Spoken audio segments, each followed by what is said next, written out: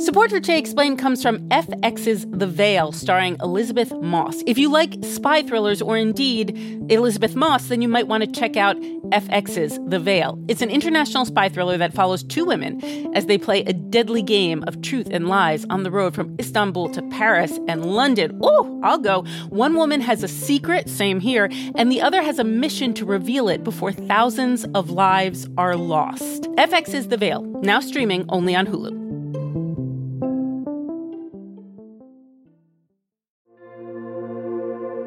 Support for this podcast comes from Planned Parenthood. It's hard to imagine a world where we leave future generations with fewer rights and freedoms. Since the Supreme Court's decision to overturn Roe v. Wade, politicians in nearly every state have introduced bills aimed at blocking people from getting the essential sexual and reproductive care they need, including abortion. Planned Parenthood believes everyone deserves access to care. And with supporters like you, they can reclaim our rights and protect and expand access to abortion care. Visit PlannedParenthood.org/future to learn more and support their cause.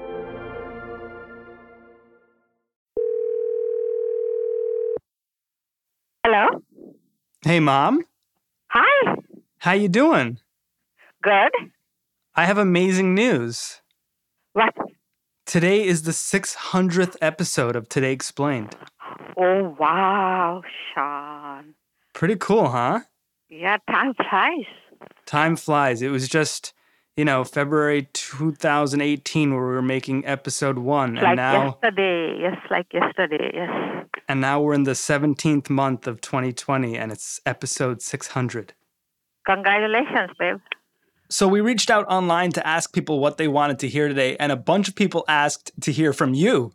Oh my gosh. Other people were like, play Freebird, and then other people said, please do anything but COVID and protests. Hamilton.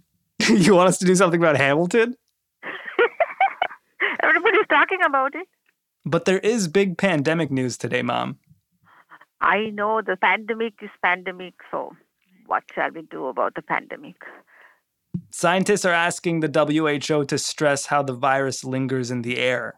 Oh, yes, I heard about it yesterday. So you'll listen? Yes, of course. I listen to it every day, if you're there. So you didn't listen to what Noam posted last week? No, I did listen to Noam. Thanks, Mom.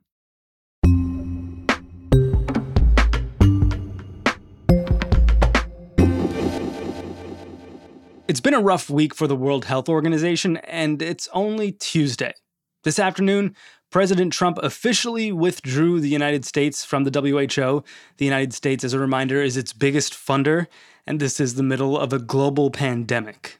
This change doesn't take effect until July 2021, so, if someone like Joe Biden wins the presidency, he could for sure reverse the decision, but still, not a great day for the WHO. And this comes after a bunch of scientists published a letter calling the WHO out yesterday. Hundreds of scientists are calling for the World Health Organization to revise its recommendations on the novel coronavirus, saying that there is evidence that the disease is airborne. Airborne.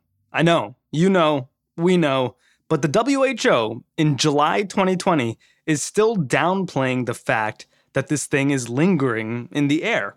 In an open letter to the agency, 239 scientists from 32 countries outlined evidence showing that smaller particles, which can glide the length of a room, can still infect people. Jose-Luis Jimenez is one of the scientists who signed this letter to the WHO. Well, not only I signed it, I was one of the people who helped write it. He's a chemistry professor at the University of Colorado Boulder, and he's going to try and help us understand why the WHO would resist saying something so many of us already know. We started with the letter and why he wrote it. Well, I started working with a group of scientists, and we were concerned about the fact that we thought COVID-19 may be partially being transmitted through aerosols. So we reached out to the World Health Organization, and we had a telecon with them, and we exchanged several letters.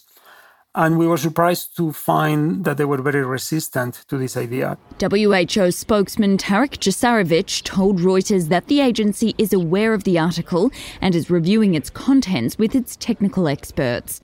So what exactly is the WHO's position right now? Their position is that transmission through aerosols can happen in a hospital during intubation when they are connecting someone to a ventilator, and the personnel that are doing that procedure could get infected. So they say that can happen. But they say outside of that situation is very, very, very unlikely. So it's not something really we should worry about or we should protect against. So what is it that you and your 238 fellow scientists have signed on to? What exactly are you hoping the WHO will start to share with people? We're hoping that they'll change their guidance and accept that aerosol transmission may actually be playing a role. And at the end, what we're hoping really is that we can be more effective at stopping the growth of the pandemic. So it does appear that there's a lot of confusion about these aerosols. So let's just clear it all up. What exactly are they and how are they spreading? So aerosols are small particles that are suspended in air. And the aerosols that we're concerned here are respiratory aerosols. So when you breathe, it's known since the 1940s that when you breathe, there are particles that are coming out that didn't come in as particles. They're actually little pieces of your respiratory fluid that when the air is rushing out of you, it takes a little part of the fluid that's lining your respiratory system and it comes out as a small particle or as many small particles. Now, if there is a virus that's infecting you and is on the surface of your respiratory system, those particles that come out can carry a virus. Now, the difference between the aerosols and what the WHO calls the droplets is that the droplets fall to the ground very quickly, like if you were spitting sand, and then they are no longer a concern. The aerosols don't behave that way. They are small enough that they stay in the air maybe minutes, maybe hours. And then if you are in the same room with someone who's, is producing, is maybe talking, is singing, is exhaling some of these particles, and then you breathe them in, some of them may be logged into your respiratory system and cause infection. So the aerosols are not the droplets. They're their own thing. They're airborne particles that linger in the air. Do they linger if you're indoors, outdoors, both? So the terminology is very confusing. An aerosol and a droplet are the same thing. They are just bigger and smaller. So here I'm using droplet in the way the WHO uses droplets. When they talk about droplet transmission is important. Those are the kinds of things you can see? Is that fair? Yeah. So if you cough and you sneeze and then you see some droplets coming out, those are the droplets. Now, the aerosols are also coming out, but they are too small to see. Okay, but it is more of a problem indoors than outdoors? Is that fair? Yes. And this is something very important, we think, is so we believe one of the reasons that the WHO has not been too keen on recognizing airborne transmission is because they fear panic. In the mind of a lot of people in the medical profession, when they hear airborne, they hear like measles or like chickenpox. And these are diseases that if they find a population that nobody is vaccinated, is not immunized, they spread like wildfire. So then they are afraid that if people hear, COVID-19 is airborne, they will think, COVID-19 is like measles. And it's not like that. COVID-19, we believe, is contagious through the air, but is nowhere near as contagious as measles. You need to help it along. So how can you help increase the chance of infection? Well, you can be indoors in a crowded location with low ventilation for a long time when there is loud talking or singing and without wearing masks. Every single one of those things increases the concentration of respiratory particles that are in the room or increases how many you may breathe in and increases the chance of infection. Are there really good examples where COVID-19 really spread through aerosol transmission? Yes, there is a number of outbreaks that have been studied and that we have written up that's submitted for publication about the Skagit Choir event in Washington State. So this was in March 10th. Now, this was early on in the coronavirus crisis, so large groups were still permitted, but they did all the things that they were told to do. They washed their hands. They stayed away from each other. We greeted everybody at the door with hand sanitizer. Nobody did any handshaking or hugging. And it's known that there was one person that was infected to begin with, but another 52 got it in a 2.5-hour rehearsal. And it's basically impossible to explain if it's not going through the air, because there is people who were 60, 70 feet away from this person who still got sick, and people got sick all over the room. There's no other way that it could have gotten spread except by aerosol from us breathing in and out and singing. That's the case I know best, but there is another case that has been in the news a lot about the restaurant in Gwangju, which is pretty clear that it has to have gone through the air. A new study says on January 23rd, the day Wuhan was locked down, a family traveled from there to Guangzhou near Hong Kong. The following day, they ate at a restaurant. What happened in this restaurant is it didn't have much exchange of air with the outdoors, so the air was stagnant. And they had some of these split air conditioning units that were recirculating the air only through a part of this restaurant.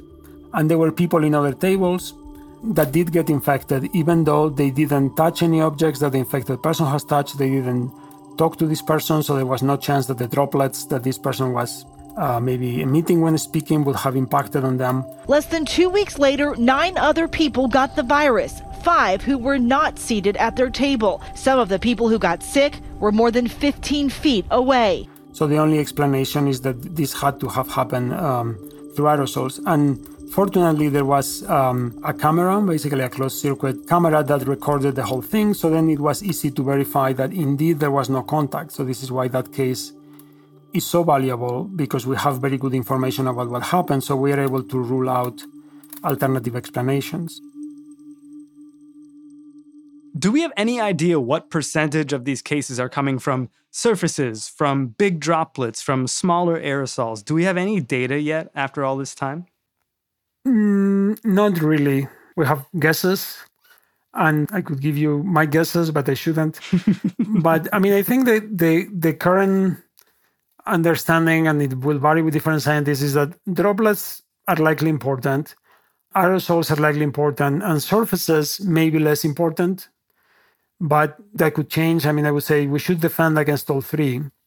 I wonder, the president made a big stink. He tried to blame the WHO for the spread of COVID-19. He said they mishandled this. They didn't hold China accountable sufficiently.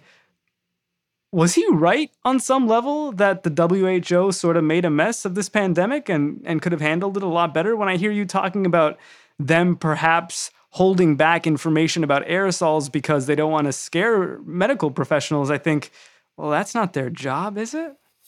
I don't think, and I think we have been very clear internally, like a group of scientists doesn't want to do anything that could harm the WHO as an organization. We feel they're essential, that they're doing an essential job, and under very difficult circumstances, so we definitely don't want to hurt them. In fact, we discussed our worst nightmare was that, President Trump would pick up our letter and use it to criticize the WHO. And we want to try to convince them to change their position because we realize how important their advice is for many countries. And in narrower things of the science, they have been slow or they have been resistant. I mean, not just with the aerosols, but some other things like the asymptomatic transmission or things like that. But I don't think that has anything to do with China or has anything to do with politics. I think it has to do with an organization that's trying to do something very difficult in very little time. And so I don't think there is anything evil, nefarious, or geopolitical conspiracies that have to do with any of this.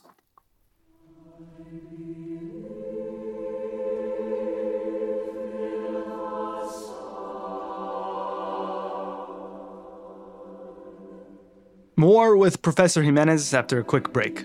I'm Sean Ramos for him. It's Today Explained.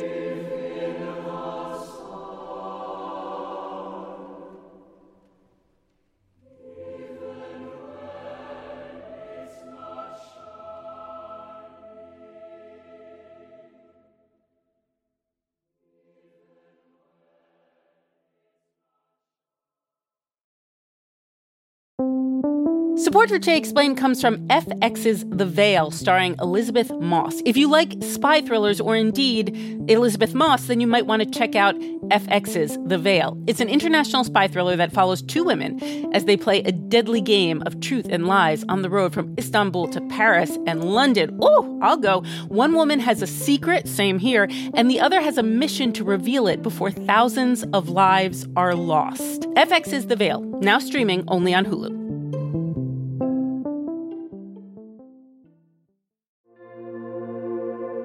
Support for this podcast comes from Planned Parenthood. Your body is your own. That's why Planned Parenthood is committed to ensuring that everyone has the information and resources they need to make their own decisions about their bodies, including abortion care. Today, lawmakers who oppose abortion are challenging Planned Parenthood.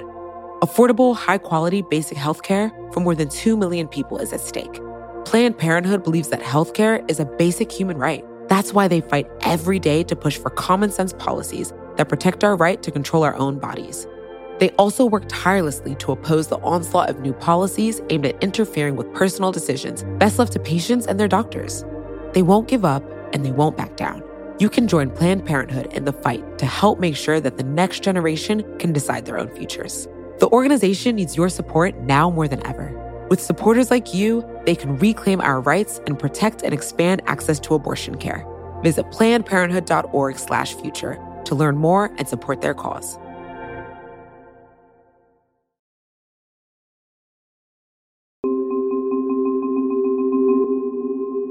Professor Jimenez, some of the country's staying safe and the rest of it is going to town. And it's sort of unsurprising considering the lack of leadership we have. What should people be keeping in mind with the aerosols and the lingering COVID in the air and what have you? Well, people should adapt how much they go out and all that, depending where they are. If I was in Texas right now or in Arizona, I would be very careful. Even if the state wants to reopen, I would try to be at home as much as possible. If I was in one of the states that are doing a better job, perhaps like in the Northeast, maybe I would take a little fewer precautions. But in general, what people have to do is to try to avoid or reduce being indoors away from home, especially if it's crowded, especially if there is low ventilation, long time, people talking or singing loudly, and if there are no masks. You still can go to the supermarket, but wear your mask, go there as quickly as possible, and so on. And then businesses or public organizations should be looking at their ventilation systems and see, okay, is there some way that we can maybe install a better filter, or we can change how much air we get from outside, or we can install some of these portable HEPA filters that are very effective at filtering the virus. And those are all things that are not necessarily expensive and that we can all do to reduce transmission. Because at the end, people say, oh, these lockdowns or the masks are an attack on my freedom. And what we've been saying is, well, you know what the real attack on your freedom is the virus. So we can do these things that we think are going to be effective as reducing the spread of the virus. That's what's going to give us the freedom.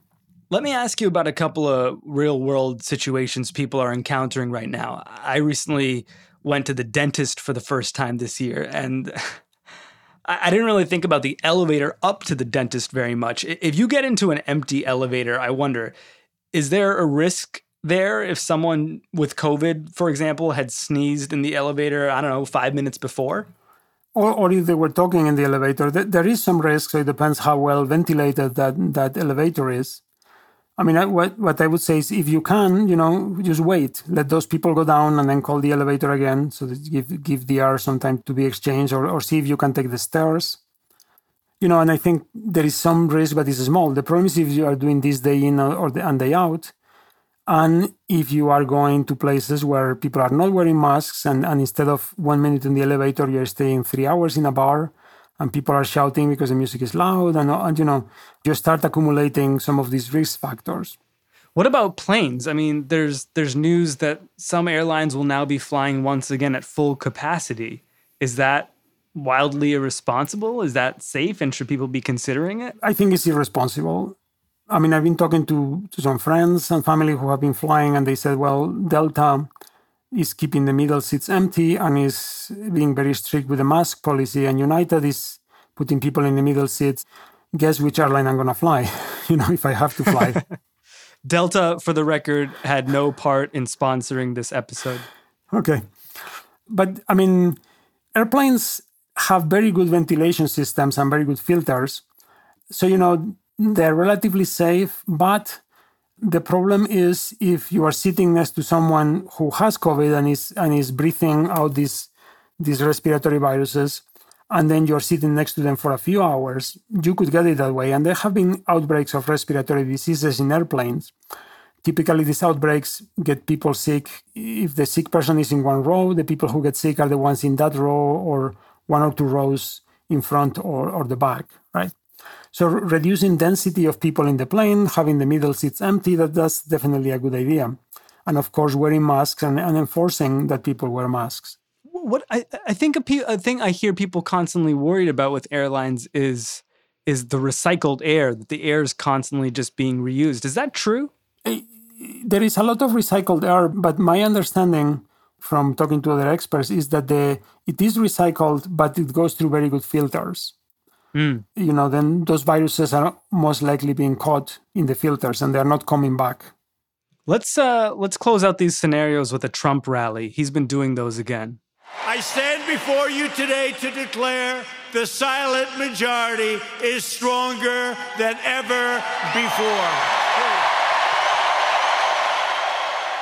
Yes, I actually ran a model simulation of the Trump rally. How'd it go? Well, I was getting some contagion. I did it before the Tulsa rally, and then I was getting some tens of people may get COVID out of the rally, but this was only through the aerosols when really, given that they were going to be in close contact and touching objects, there'd probably be more from other routes. But then there were many fewer people there than they were anticipating. So, but there have been some news that there have been some cases coming out of that rally. Yeah. 2 new Trump campaign staffers assigned to Saturday's rally in Tulsa have tested positive for COVID-19.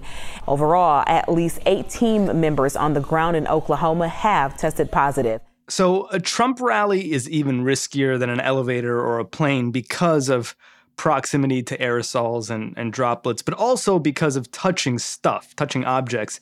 In the outset of this, did we place too much emphasis on touching stuff? On surfaces at the expense of aerosols and droplets? It's hard to tell, and I'm not an expert on the surface transmission. That is what the CDC is saying now, though. I mean, the revised guidance as of a month ago or so, the CDC is saying that it is possible to get it through objects, but they don't think that's what's driving the pandemic. I personally keep washing my hands, keep washing the groceries and everything in the same way. My mother-in-law lives next to us, and she refers to my wife and I as the military police, who control her life and tell her what she can do and not. And so she was saying, can I go to the dentist just to have a regular cleaning? And I said, I don't think it's a good idea. That's something that can wait. And she said, can I go to this doctor for some more serious health issue? And I said, yes, that's a small risk, but the risk of not addressing that issue is more important. So I would say, just try to minimize your exposure. You cannot make it zero, but try, go early in the morning when not all the people have been there. If you can, wear your mask and try to make it as quick as possible. Do all these things to reduce your risk. Right. It's really tough. I mean, what do you say to people who are maybe not making jokes like your in-law, but really skeptical of the virus itself and then any of the recommended safety procedures? I mean, it's difficult to convince people. It's kind of like trying to convince people that climate change is real. There is people out there that there's nothing you can say. Do you find it frustrating? I mean,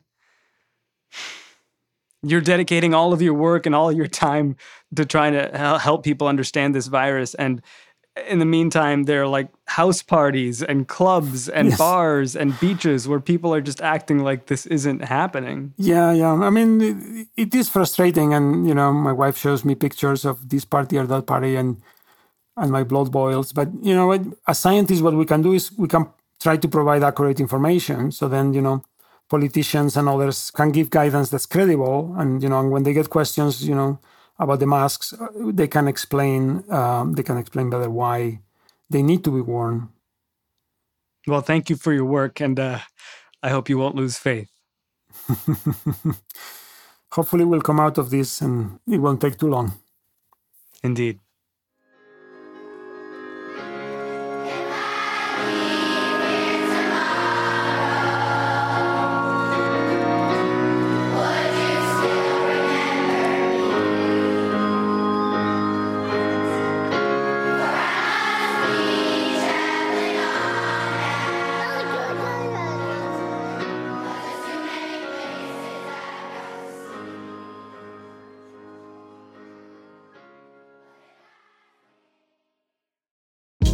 Hey, this is Scott Galloway, author, professor, entrepreneur, and most importantly, host of the Prop G podcast. We got a special series running on right now called The Future of Work, where I answer all your questions on, surprise, the future of work. Questions including, what are we missing when we work remotely? Or how do we handle work-life balance when a major opportunity comes knocking? From the provocative to the technical, we're offering insights you won't want to miss. So tune in to The Future of Work, a Prop G Pod special sponsored by Canva. You can find it on the Prop G Pod wherever you get your podcasts.